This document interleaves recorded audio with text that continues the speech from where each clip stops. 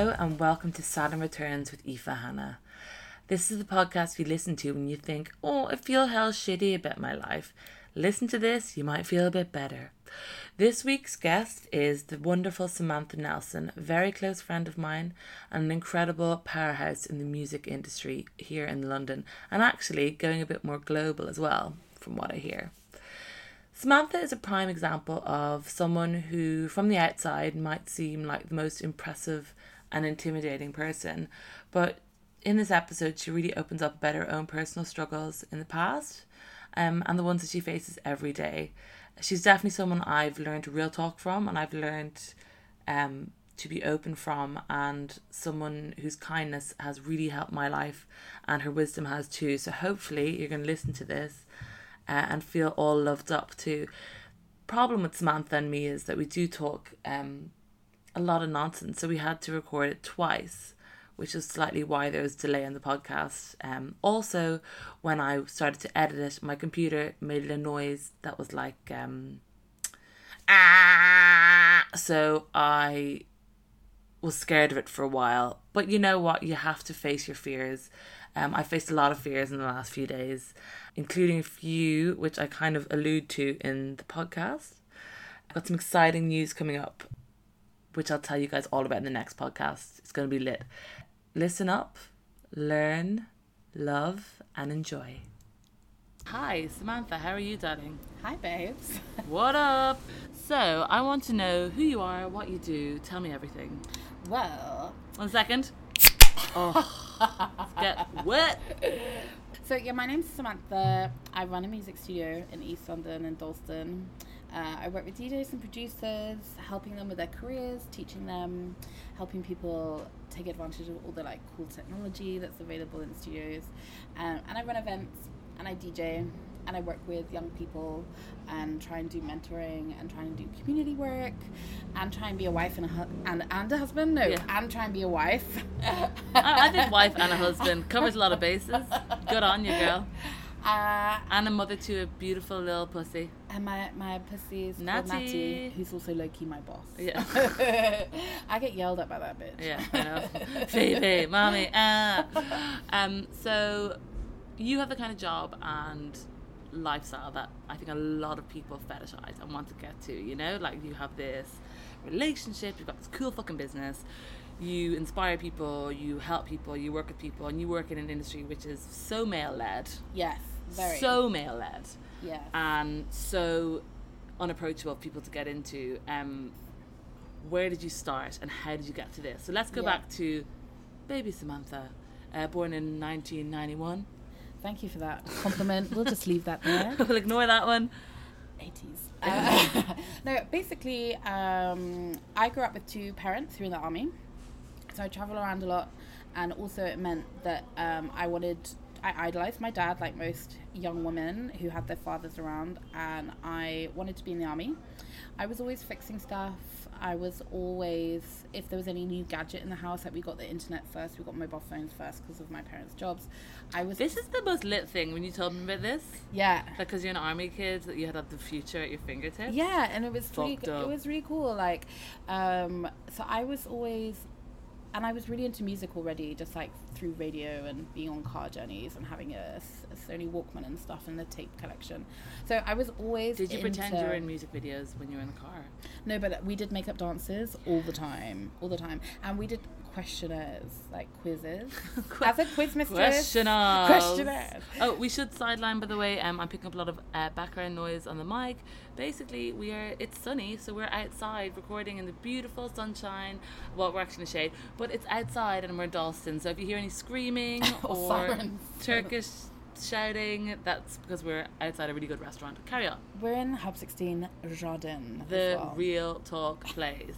So yeah, so I was always setting up printers, sorting out internet connections, creating documents, early computers, you know, like Word, like electric typewriters and stuff like this. Electric typewriters? What the fuck is that? Early word processors. Abacus. and PDAs and BlackBerry, like this whole tech thing. So my dad is a technophobe, so I was just like, I will do this, and I loved it, and I understood machines, like fixing the VCR, tuning the TV, repairing the iron. I could just always changing a plug, which is actually kind of unusual, I think, for creative people, because normally, like, you meet your Luddites like me. Yeah, and I think. And I think it's just because I prefer technology to people. I was like super shy.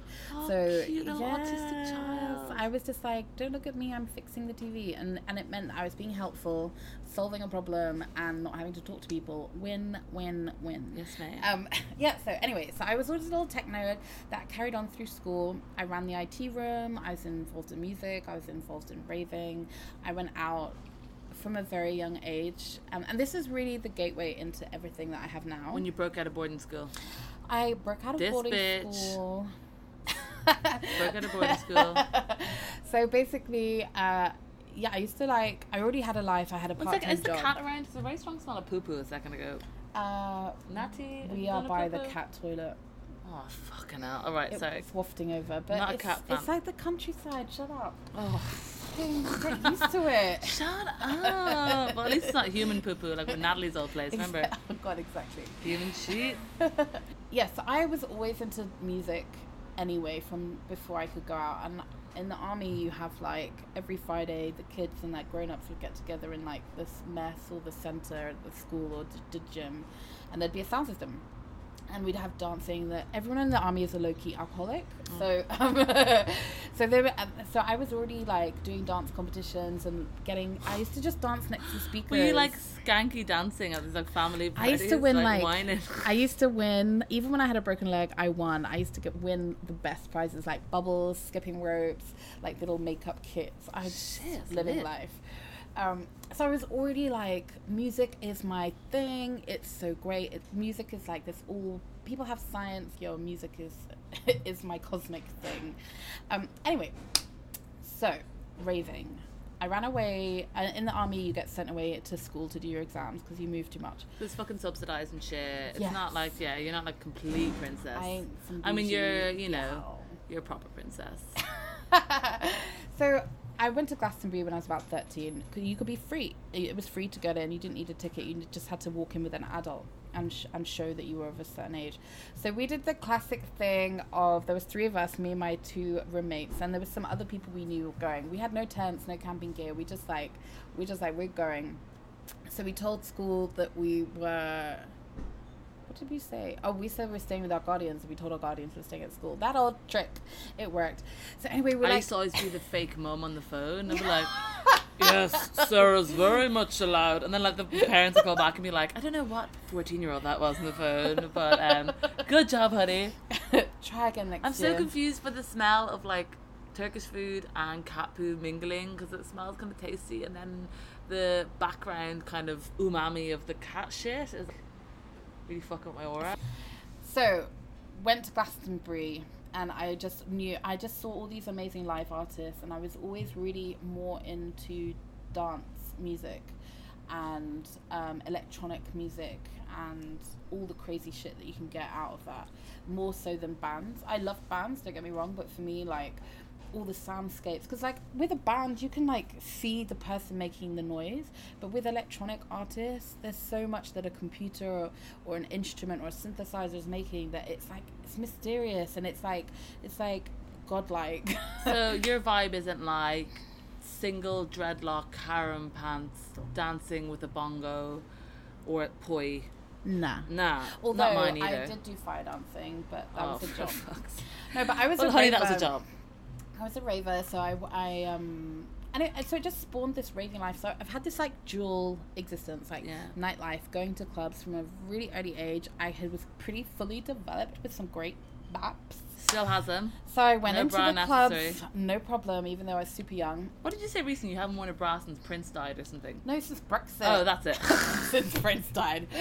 R.I.P. Prince. Who needs a bra? No, I was just like, fuck Brexit. I ain't wearing no bra. Like, just fuck everything. Like, and so I've always been raving, and it was a problem. Raving is like, even culturally and in the government's eyes, clubbing and raving is seen as this like temporary thing you do in your 20s. It revolves around drugs, and it's a waste of time. Now, I mean, that's a third true. I 100% disagree with this notion. Yes, there are drugs available, but hello, heroin was legal in this country in the 70s, and loads of people did it. Like, before drinking water was available, it was better to drink beer than water. So fuck this. I'm on board with that. Kind of wholesome pills yes, a day. You are. Like, if I cut you open, does beer come out? Are you like a beer tap when you honey, bleed? Depends which part you cut. Let's be honest. One side is like pure saturated fat, and the other is no, actually lots of fucking vegetables. I'm pretty high plant-based diet. You're almost vegan, right? I mean, yeah, apart from the fact that I eat like eggs every day, so that wouldn't say it's almost vegan. So vegan, but the carcass of baby chickens. I'm so joking. It's a period. So you fell in love with Glastonbury. I fell in love with clubbing. Music. I fell in love with dancing and Where clubbing. did you used to hang out in Bristol, eh?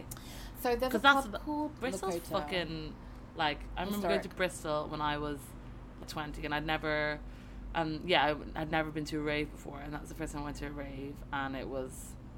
What did you think? What did you experience? It was just crazy. I'd never seen anything like it, because I hadn't been to a festival. I hadn't been to any... Like, I'd never seen all these people health-free and, like, super naked. Well, when you think about it, and this is why I love clubbing so much, it's like meeting places for adults. A pub is great, the park is great, but what else do we have? Well, we don't really have youth centres. We don't have places for young adults. And everywhere else costs a load of money. I can pay £5 and go hang out with and meet different people. Well, why do you think I work in hospitality? Working in hospitality is like a gateway to making friends. And one of my great passions in life is making friends and like growing relationships. And as I get older, because I was thinking of this the other day, because I had something a bit funny happen. As I get older, I realise how much I appreciate my old friends and how much I appreciate meeting new people, and the fact that I'm able to do that and to be comfortable with that and bring more incredible, strong female, male, trans, LGBTQ, agender people into my life. I love the long disclaimer there. Oh, honey, I just fucking covered everything. I want to cover all fucking countries, races, nationalities, sexualities, everything. But it is exciting, and it kind of connects to the whole Saturn return. Yes. Oh shit, we haven't mentioned that. This is a podcast about. And the fact that, you know, when you're having a difficult time in your life, you don't often, depending on how you react to difficult times or uncertainty, sometimes you retract and retreat to what you know. Other people kind of just explode into meeting lots of new people. So, and I feel like when I'm struggling, I isolate, because I'm like, okay, let me get through this. And then I'm like, okay, let me go be a butterfly and meet everyone. Yeah, for sure. It's definitely periods of isolation that like lead to greater and better relationships overall with everyone, with your old friends and your new friends. For sure. And we're building up to Saturn Returns, which during our first recording, Samantha kept calling Saturn Rising. Saturn Rising. Didn't do my research. So around the time, so you would have been, let's say 15, 16. So I was building this life in clubbing, but you know, when you're that age, everyone tells you that clubbing's a waste of time. But I was like, no, this is really spiritual. It's magical. I don't see this happening in, you know, work, boring, school, terrible, full of bullies. Clubbing for me was this place where I could be exactly what I wanted to be, but also more than that, I could have discussions and create and like travel. We were driving all over the country. I was meeting people from all over, all ages, but also as well my tech brain. I was always going behind stage. My friend was a DJ. I was getting involved in running and organizing these things. Just by promoting, I worked in this corner shop that was super busy. I have a gob on me, so I'd always be chatting to everyone. Enjoy your boost bar. Also, I've got I was like chatting. Everyone knew me and I knew everyone. And so I ended up giving out all the flyers for a few of these raves. I ended up always organizing cars and connecting people. And then I was connecting DJs, and I was just always bringing people and sharing and getting really excited. I was already doing kind of what I'm doing now for a job. But the difference is I did all of that over years, and I never really, I was always split, so there would always be like 2 days a week where I went and did something just to appease this idea that we're brought up that you should do something sensible, especially our generation. We were all socialized into, you're going to buy a house. You got to buy a fucking house. So I didn't go to uni, I didn't finish school, I'm a school dropout. Yeah, dropped out of school at 16. Oh my God, and like my parents tried, I was living at the school because of the whole army thing, and my parents told me the story the other day that I didn't know. My headmaster called them and were like, yo, Sam has told me she wants to go, and quite frankly you should probably let her because she's not going to do anything here. And apparently he said, like, I was really smart when I was a kid, so smart that school was boring for me. Yeah, well, you still are smart. Thanks, babes. So I didn't really fit in with school, and then going to uni, oh my God, I was like, I ain't paying $9,000 and getting into debt if I can't decide what I wanted to do. Like, no one was letting me do digital music production. There was one uni course for it that I helped my friend get onto, but I just didn't want to be in the music industry. I wanted to be in clubland, which is like a different side of the industry.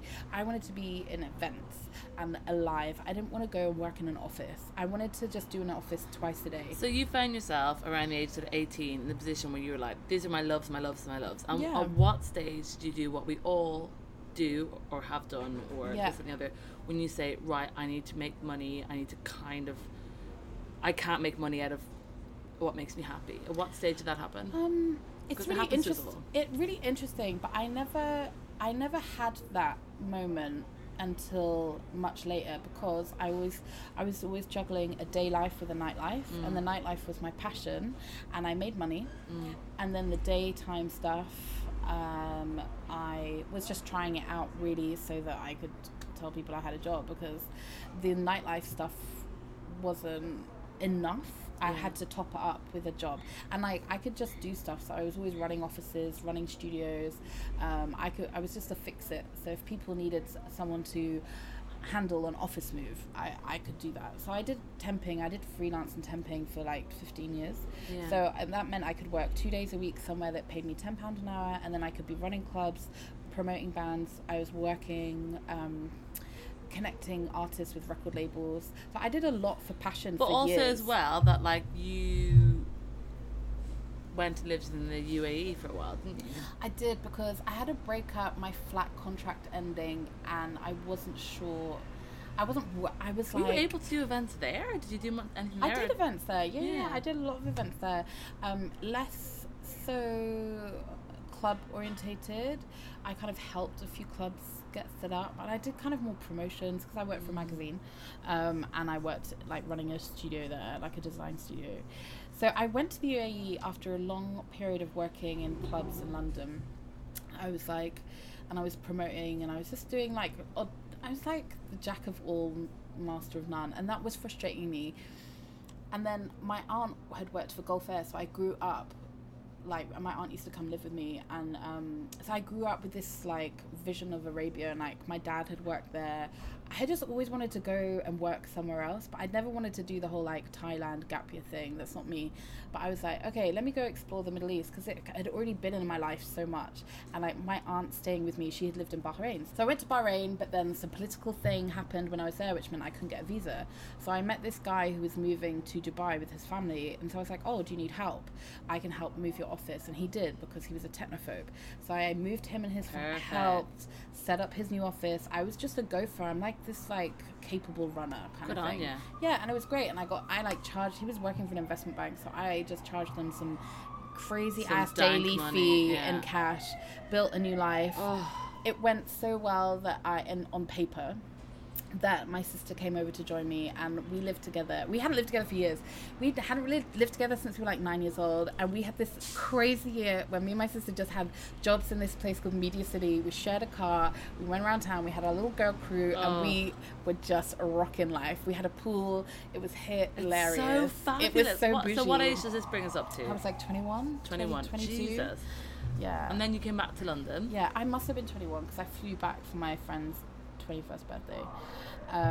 It's pretty fabulous. Yeah, it was great, and it's. And is it true though that you just make so much money and everything's so cheap you can't really like, you just have money to burn? Well, it depends what you do. Like, I was very poor when I was there. I was like the poor person. I used to get the bus and no one got the bus. Like, I got molested on the bus. Like, Jesus. It was just like bullshit. Someone tried to kidnap me at a bus stop, like, and put me in their car. Lol. Anyway, so I had this adventure. No, I had this adventure working, but I went there to save money so I could do some technical training on The Voice, which is like my main passion, is singing and performing. And so I was like, okay, let me invest in myself. I didn't go to uni, but I was feeling like I wanted to further develop, so I wasn't just this jack of all trades. So I went to Bahrain and ended up in Dubai to save for this course. When I was there, some shit went down with my family, so I stayed a bit longer than I wanted. Yeah, and then I came back, and the day I came back, I was walking down Shaftesbury Avenue, bumped into all of my raving friends. I'd had massive FOMO whilst I was there. I missed out, like, we were always on Messenger and chat rooms and this clubbing forum, messaging each other, and like everyone was like, oh, we wish you were here, we're at the after party, and like not sending selfies but posting pictures on this group chat so I could see them. Hella cute. MSN?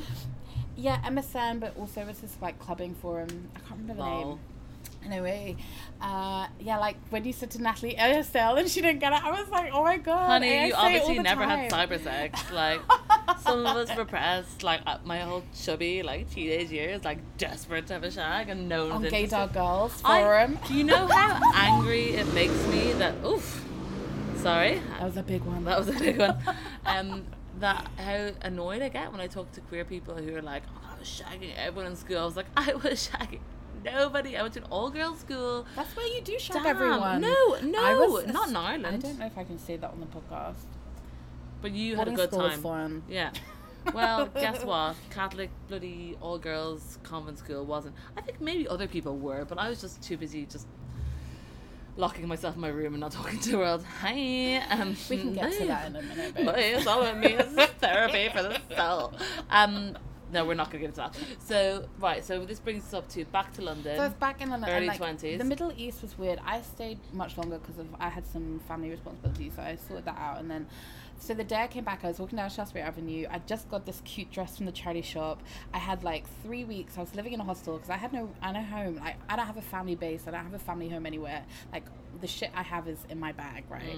So I was walking down the road, the sun was shining, and out of K-Bar on Shaftesbury Avenue, all of my raving crew came out. They were all fucked off their nut, and we went to Hyde Park. We just had a massive sesh. Everyone couldn't believe that I was there because I was going to surprise everyone at this other dance. And then my dance. And then this other dance. And then my friend, my bestie brother from another mother, Jamie, was coming to meet me because I had just obviously got off this fucking plane, and we ended up all getting smashed together in this park. And we're like all like naughty brothers and sisters from Clubland. We're all best friends. We all see each other to this day at like reunions and stuff.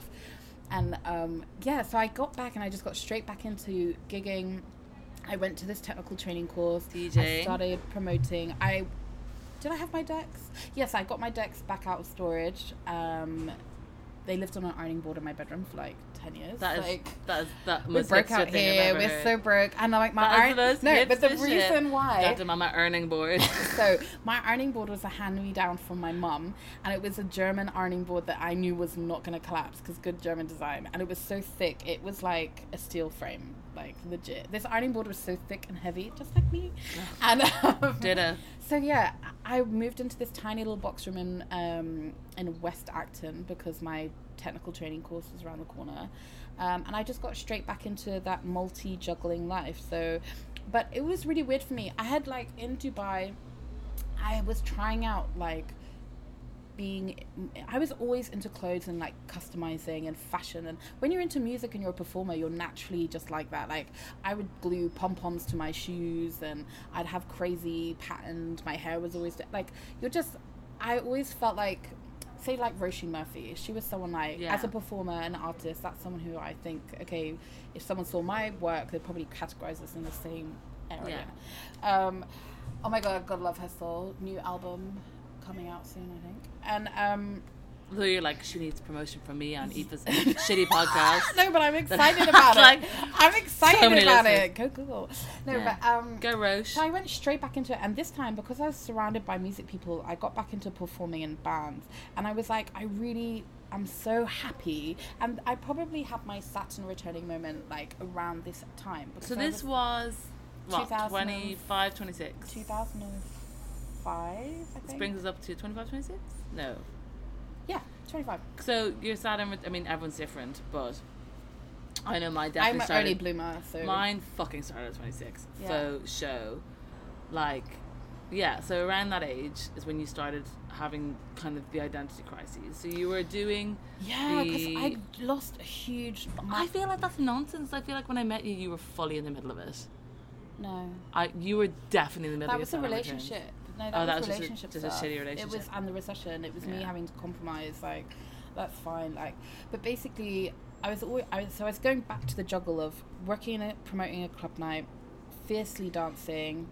I wasn't performing as a dancer, because I don't know, I had changed a little bit by going abroad. Like, I was a lot more focused on, like, being a fully rounded human rather than just caning it and fucking everything up. Like, not necessarily, like, I cared a little bit more when I came back. I had more ambitions to run my own business. I kind of was like, okay, let me just try and be focused on this technical training, because I'd never been disciplined. I'd never developed anything. I felt like really like I can do anything, but there's nothing I'm specialist at. So I was like, let me do this technical training. And this is where my crisis started, because I had to work to pay rent, because everyone else on the course, excluding one person who happened to be my bestie on this course, everyone else has lived with their parents or their parents paid for it. Shit. And the course was so intense. Me and this other girl who did have jobs and had bills to pay, we both had to drop out, because we're like, well, you had to like learn 8 tracks a week, do theory, do collaborative projects. And I'm like, and I have to pay 400 quid of rent and bills just to breathe, just to keep a roof over my head. So and that was then. Imagine now trying to do it. So the pressure was really on. So I did some shady shit to supplement all of that, and I we all do, like, it's hustling. I was hustling, but also as well I started to develop good friendships, and that was cool. But I was always feeling like an imposter. I was like, and I wasn't really enjoying this performing world, and this is where my crisis came. I had spent 2 years away saving to come to this course, and I hated it. And I was like, I'm such a fuck up. And this is where I started to lose my confidence. Like, I was such a fuck up, and I was like, let me sort this out. So no one knows this, but I took a job writing, because I'd just been writing a magazine for 2 years. I came back and I was like, okay, I can keep writing to supplement my job. Didn't realize how much nepotism there was in the writing and media industry, and realized without a degree you can't do shit. Yes. Yeah. Oh my god, so I took a job in Portugal, left, like, got rid of my room, rented it out, put all my stuff in storage, or did I just not have any stuff by this time? Anyway, took my tennis gear and me to Portugal, got there, and this company had put me in a house with a heroin dealer from Glasgow, and all these Glasgow, that came out weird. Hello? Yeah, hello? Glasgow. From Glasgow. Anyway, so I was in this like crazy house, and I was like, I have fucked up yet again. So I remember being like, right, I'm not going to be in this house with this drug dealer. I've just left a really druggy world, and I just want to... And like heroin is like bad. Heroin just means that someone's going to try and... fucking overdose and die, and like you don't need or just like be violent in my house. And I was like, I've just left all this shit. I don't need it. So I was like, cool, this is not going to work out. So I was like, right, let me go back to London. So I was there for a kind of a week, just trying to... I'd spent all my money on the plane ticket. I was like... And so I got back to London. My old flatmates in West Acton let me crash on the couch. So then I was like, okay, I've got like a limited amount of time to get a job, get a place. So this is when I moved back to East London.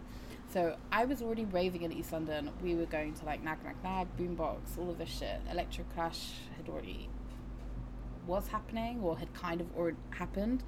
So I already had this relationship with East End through clubbing, and like one of my best friends lived in Bow. Just my whole life had already been here, so like to put down roots in Dalston was really natural for me. So I got a room when rent was like £40 a week. Shut the fuck up. Yes. And I just lived my best life. I was raving. £40 a week. Yeah. So I'm really rooted here, and so like this is when I started to kind of like try a different kind of life. I got into a relationship, which did not end well. and was not good for me. And then I just went through all these ups and downs, like dealing with confidence, not doing music. The recession hit. I had to get a day job because I was like you were like IT chick, right? Because I had always been fixing stuff. The companies just saw me keeping their business going. Like knowing you for ages and then finding out you worked in IT, and I was like, you're telling me that like sick ass DJ, one of the most creative and emotionally intelligent people I've ever met, works in fucking IT, which is like an industry which belongs to like awkward men. Yeah. Unfortunately, because obviously it shouldn't be, but like at the same time I'm like, how dare you take that from them, Sam? That's their thing, Men have rights too. Men have rights too. Like they told you about that guy, my friend, who was like, it's really hard being a white straight guy because it's a bad rap. And I was like, shut the fuck up. Imagine being queer or fucking black, you asshole. You know what I mean? Fucking in Australia, they would call that a suck back because his mama needed to suck him back. Oh my god. Australia's fucked. So at what stage do you hit the point where you're like, right, I'm going to fucking start my own business? Because I know you always wanted to, but when was the moment? Can you identify the moment you're like, I've had enough of this fucking shit? I do know this. So after doing my IT job for a while, the company, I got made redundant, which was cool. I'd wanted to leave for a while, but it still knocks your confidence. And I think it took me a few weeks to stop thinking about what my former bosses wanted, because we worked very closely together, and to hear what my values and what my thoughts was. So I kind of did a lot of exploring and soul searching and research about, and trying to be really honest, like what skills do I have? Because I have a lot of skills, but not necessarily ones that I want to keep using. Do you know what I mean? And like being a performer and being technical, I'd never been an artist. I never developed the practice of being an artist. I'd always just pushed it to one side. So this is where my Saturn return crisis always is. It's around this like compromise between paying rent and being an artist. Self-belief as well. And self-belief is a huge part. Yeah. Zero self-esteem club. Whoop, whoop. No, which is, I mean, it's always the best people that have the least self-esteem, which makes no sense. I know, right? The world is a vampire. The universe is hilarious like that. Oh, yeah. Well done. I'm so glad that everyone enjoys all of my fucking hard work and lols, but I feel like shit all the time. Yes, I just tried to kill myself. I feel having a lol. Oh my god, you assholes.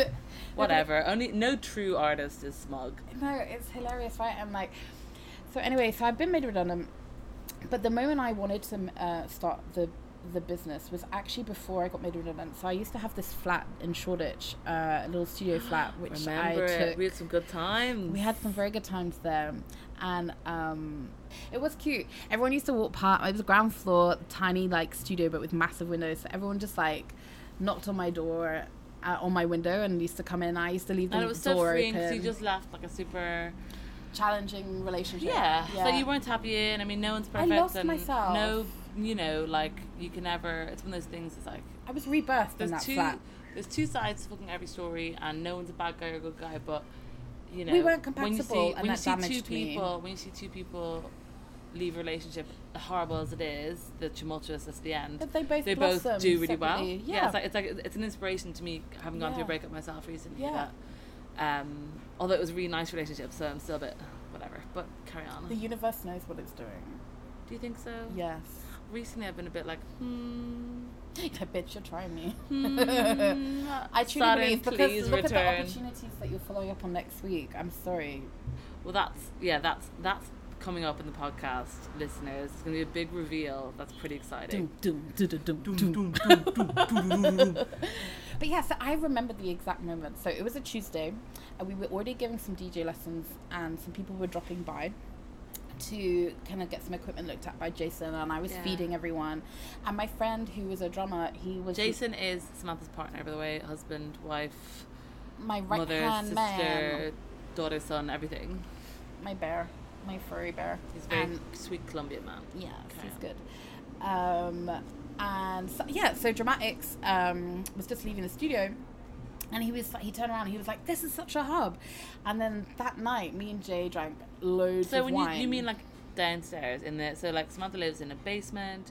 Oh no, it was studio in Shoreditch. Flat. It was in Shoreditch. This is in Shoreditch. This when you was humping. I remember when I met before I met him, but I remember when you moved in there and you were seeing this Colombian guy that you were really excited about seeing, but you were like, oh, he's just, you know, it's just a lull. It's just like, you know, DTF, like good times. It was someone I was actually interested in having a conversation with. Yeah. And remember you saying that, you're like, he knows about music. Yeah, I was like, we can talk like about nerdy stuff. That's what you want, isn't it? Like yeah, someone you can we used talk to Skype to, all knows night. We used to just like leave Skype on, and I'd be cooking and doing our stuff. That's desperately romantic. It was lovely. actually really cute.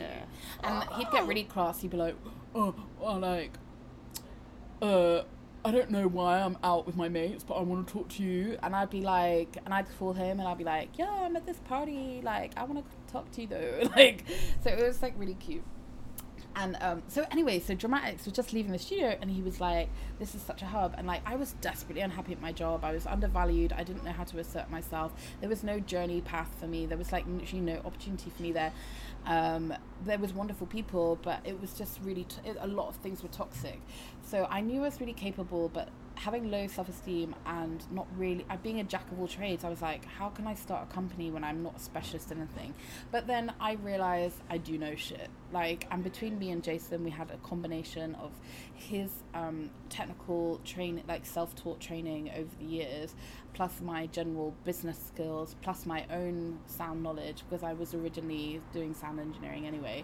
We had the package between us, and having a partner gave me confidence to kind of lead. Like, I'm a leader. Having a teammate. Having a team, and also just have Jason and Keto, who's his best friend and our legend. We love squad. Keto. Like, after coming out of a relationship, which gets back to the Saturn returning thing, I definitely was reborn in that studio. Jason and Akito looked after me like I was a broken horse. They made sure I found my voice. They pushed me to assert myself creatively.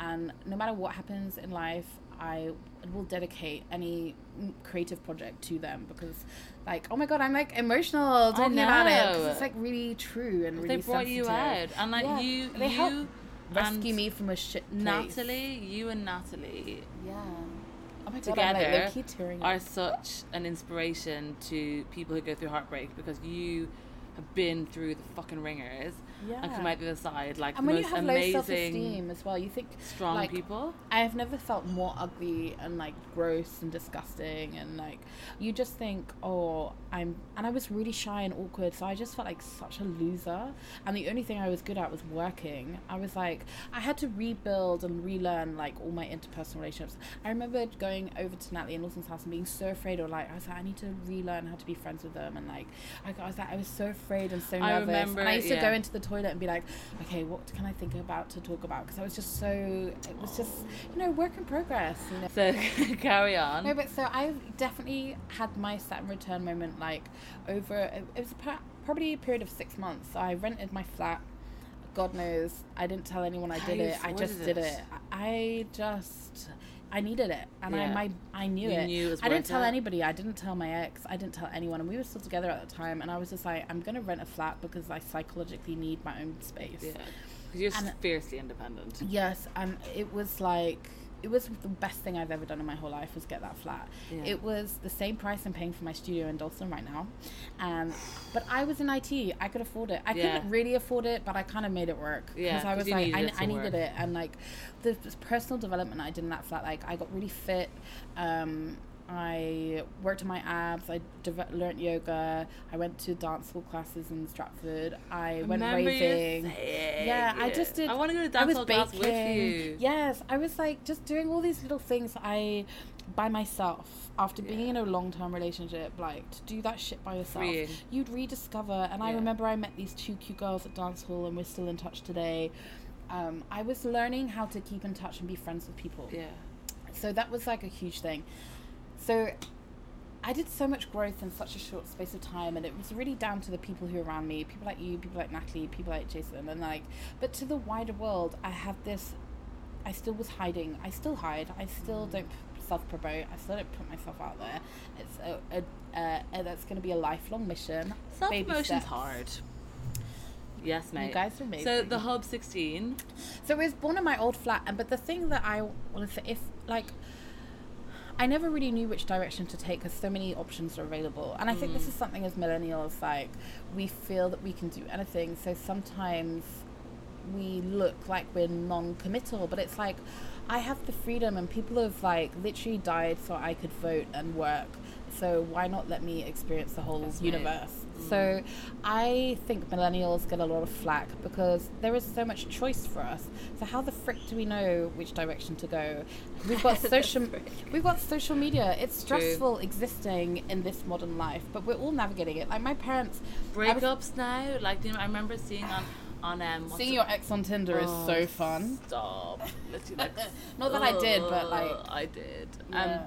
But it's like one of those things. I remember watching 30 Rock, which is a show I really loved, and there was some young one on it. She was going through a breakup, and she was like, "Fuck." There was say fuck because didn't curse too much in that, but it was like there are so many ways to not call someone now. You know, so they're not Facebooking you, they're not Instagram messaging you, they're not WhatsApping. Called being ghosted, babes. Oh, it's the worst. And I'm so loyal. It takes me so long to be like, look, I just want you to know I'm still into you, just in case you forget. But they're all like, so we'll just pause for a sec. People coming back. Hello. Oh no, it's cool. You come through. We just paused it. We're just recording. So, yeah, it was like a drunken conversation. Me and Jay were like, we could do something here. So Akito, Mikey and Jason already ran a record label together and did some events, and then I brought in all the business experience and a lot of DJ equipment. So I was getting kicked out of that place because I made too much noise, lol. And so we were looking for a bunker, so we found the Hub. We almost didn't get it, almost the lawyer got it, and then the creatives in the building were like, no, we want a creative. And then my landlord, I was his second favorite because obviously I was a broke ass musician, and they gave us a space. So that's how we came to be here. But can I just say something that I think is really important? I have made this life out of years of raving and going to clubs and building up relationships with lots of different people through clubbing and nightlife. And I think clubbing and nightlife is a serious, really important, essential part for sure of you the and UK Amy economy. LeMay. Yes, she's doing a great job. But I just think that on paper it looks like, okay, I've got this studio, I've got all of this stuff, but actually I have done a lot of jobs and a lot of work and lots of learning and development, but just not in the traditional route. But what you're saying is everything counts, you know, like everything you do along your journey, even if you have a job that's so shitty, you're like, what the fuck am I doing? It is contributing to something, even if it is contributing to you saying, I've had enough of this fucking life. And I think I want to do what I want to do creatively. Exactly that. And I think the universe I think things just happen, and that we all do our best. And when we have trauma and we try and redirect our lives, that's always a positive thing, even if it's a bit bumpy and lonely. And another thing is like to specialize at something, which we are now doing. I study. If I don't know something, I study it now, which I had never. 30 years I did not study because I was smart enough to blag it. Because you're studying about what you actually care about for once. Yeah, and so that's like when I'm now feeling unfocused and unconfident or like unsure, I study. I'm just like, okay, I'm not ready. Okay, let me study for a night or something. Sorry, this is like really cute stuff. No, there's it's not a Staffordshire Terrier. Jesus, that's the least Staffordshire Terrier. Oh, what is it? It's a little like Border Terrier cross, no? Oh, it's so cute. I love Pip. you. What's she called? It's called Pip. Pip. We've got Pip in the house. Pip, give us a kiss. There we go. Pip, kiss the mic. Have a nice weekend then. Studying? Oh, hello. Jesus, Pip, grabbing the tata. She's a lesbian. I was about to say, your dog's a queer. Welcome to the house. Bye, baby. See you later, Angel. Have a good weekend. Can I just say also, it's carnival weekend, so happy carnival. Yeah, happy fucking carnival. This carnival's going to be one of the best, I reckon. I hope so. But yeah, so it's like... But this what's brings going us on to with you, this. anyway? Well, we're not going to talk about me, God knows.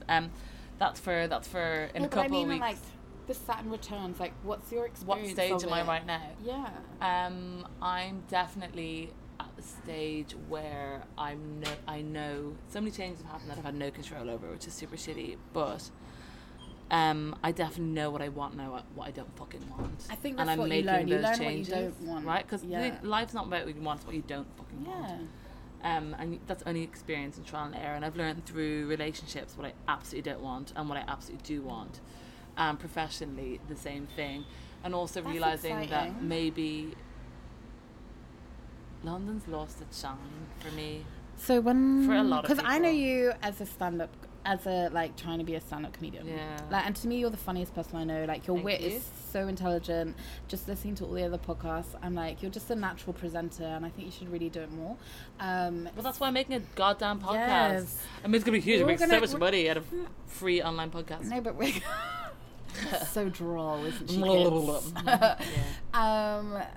But is there like something blocking you? Are you like? Do you feel London. That's why you're gonna? That's why we've got some updates coming up. Anyway, that's a later date. So one of the main parts of the podcast is giving people inspiration, advice, positivity, looking to the future, realizing you might be in a shitty office job right now. Yes. You might be working in a fucking cafe, hating your fucking life, but this is all for something. What is your advice to people in that position? Well, the first thing that saved me and helped me get a little bit of focus and like get to where I am now is the art of Zen and learning all of that. And I did some reading about it, and it really helped me manage some relationships, both professionally and personally, that I was struggling with. And Zen is about not letting other people's thoughts and feelings and energy affect you. And it changed my life, and it made me into I used to get really angry at some stuff personally, and I kept it all inside, but now I just don't. Is it basically like a la Frozen, let it go? It's more like this person could be having a really bad day and treating you badly, but it doesn't have to affect your mood. Yeah. So it gives me this inner strength. Not today, Satan. And exactly. Yes, exactly. honey. Thank So you. people often comment on like how I can handle so much, and partly it's my personality from my upbringing, but a lot of it in this day is to do with that I learned how Zen. So, and I took it on board. Your second piece of advice. And my other bit is it's baby steps. You know, write it down, write a bit of a plan, and also as well get involved in your community, because London or any city, any place, get involved in community, because like some people don't believe in altruism, but I think no matter what you're doing, if you are involved in something that relates to the community in some way, you're on the right track. Do you know what I mean? For Like, sure. we can all be very like me, I, my dreams, and yes, but actually it takes a village to do anything. So if you are part of a village, you're going to do well. Do you know what I mean? Find Yeah, for sure. There's that thing about finding your tribe, and I think that is professionally, if we speak about like professionalism, finding your Even tribe just to is cool. survive. Yeah, just to like have some people who get you. Like right now I'm trying to change the direction of the business, so I've written it all down, the whole strategy for the next year, and it doesn't mean that I'm military gonna be on top. It means that I've got a rough idea of what I would really enjoy, and I also think more long term, because like people think about a situation, but actually my long term goal is to travel and explore the world as often as possible, but I need something to give me money to do that. If I do music well enough and discipline and train and get better and better, I can use that as a way Tool to travel. Yeah, exactly. So I mean, that's it, kids. That's it. Well, thank you for the advice and the love, as always. I love you desperately, Samantha. I love you too. You're the very best. And Natalie and Aoife are like the best wing women in the world. Well, unfortunately you're not single, so we don't come in good. That's my job. I'm the only single one left.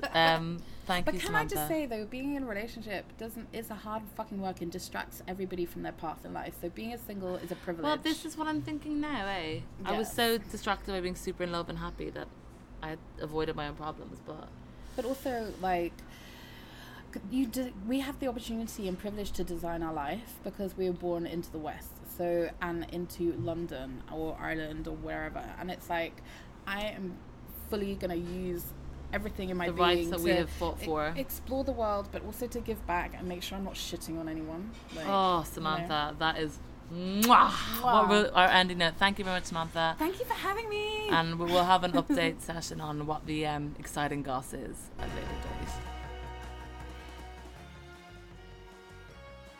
Huge thanks again to Samantha for taking part in the podcast, being a complete legend. Check out Hub 16, her wonderful business, at hub16.com. And also, Instagram-wise, if you want to have a little look-see, at hub16_. This might be your chance to become the sick-ass DJ of your dreams. Who knows? Thanks as well, of course, to Paddy Hanna for the music. You can find his music on Instagram, Paddy Hanna Music, and of course on iTunes, Tidal, Spotify, the works. He's everywhere, honey. He's huge. Thank you, of course, as well to you guys for being the best, for listening in. Really appreciate the support. I cannot believe how many people have actually listened to my podcasts. You're all legends. I'll keep on doing it if you keep on listening. How about that? There's a deal. See ya.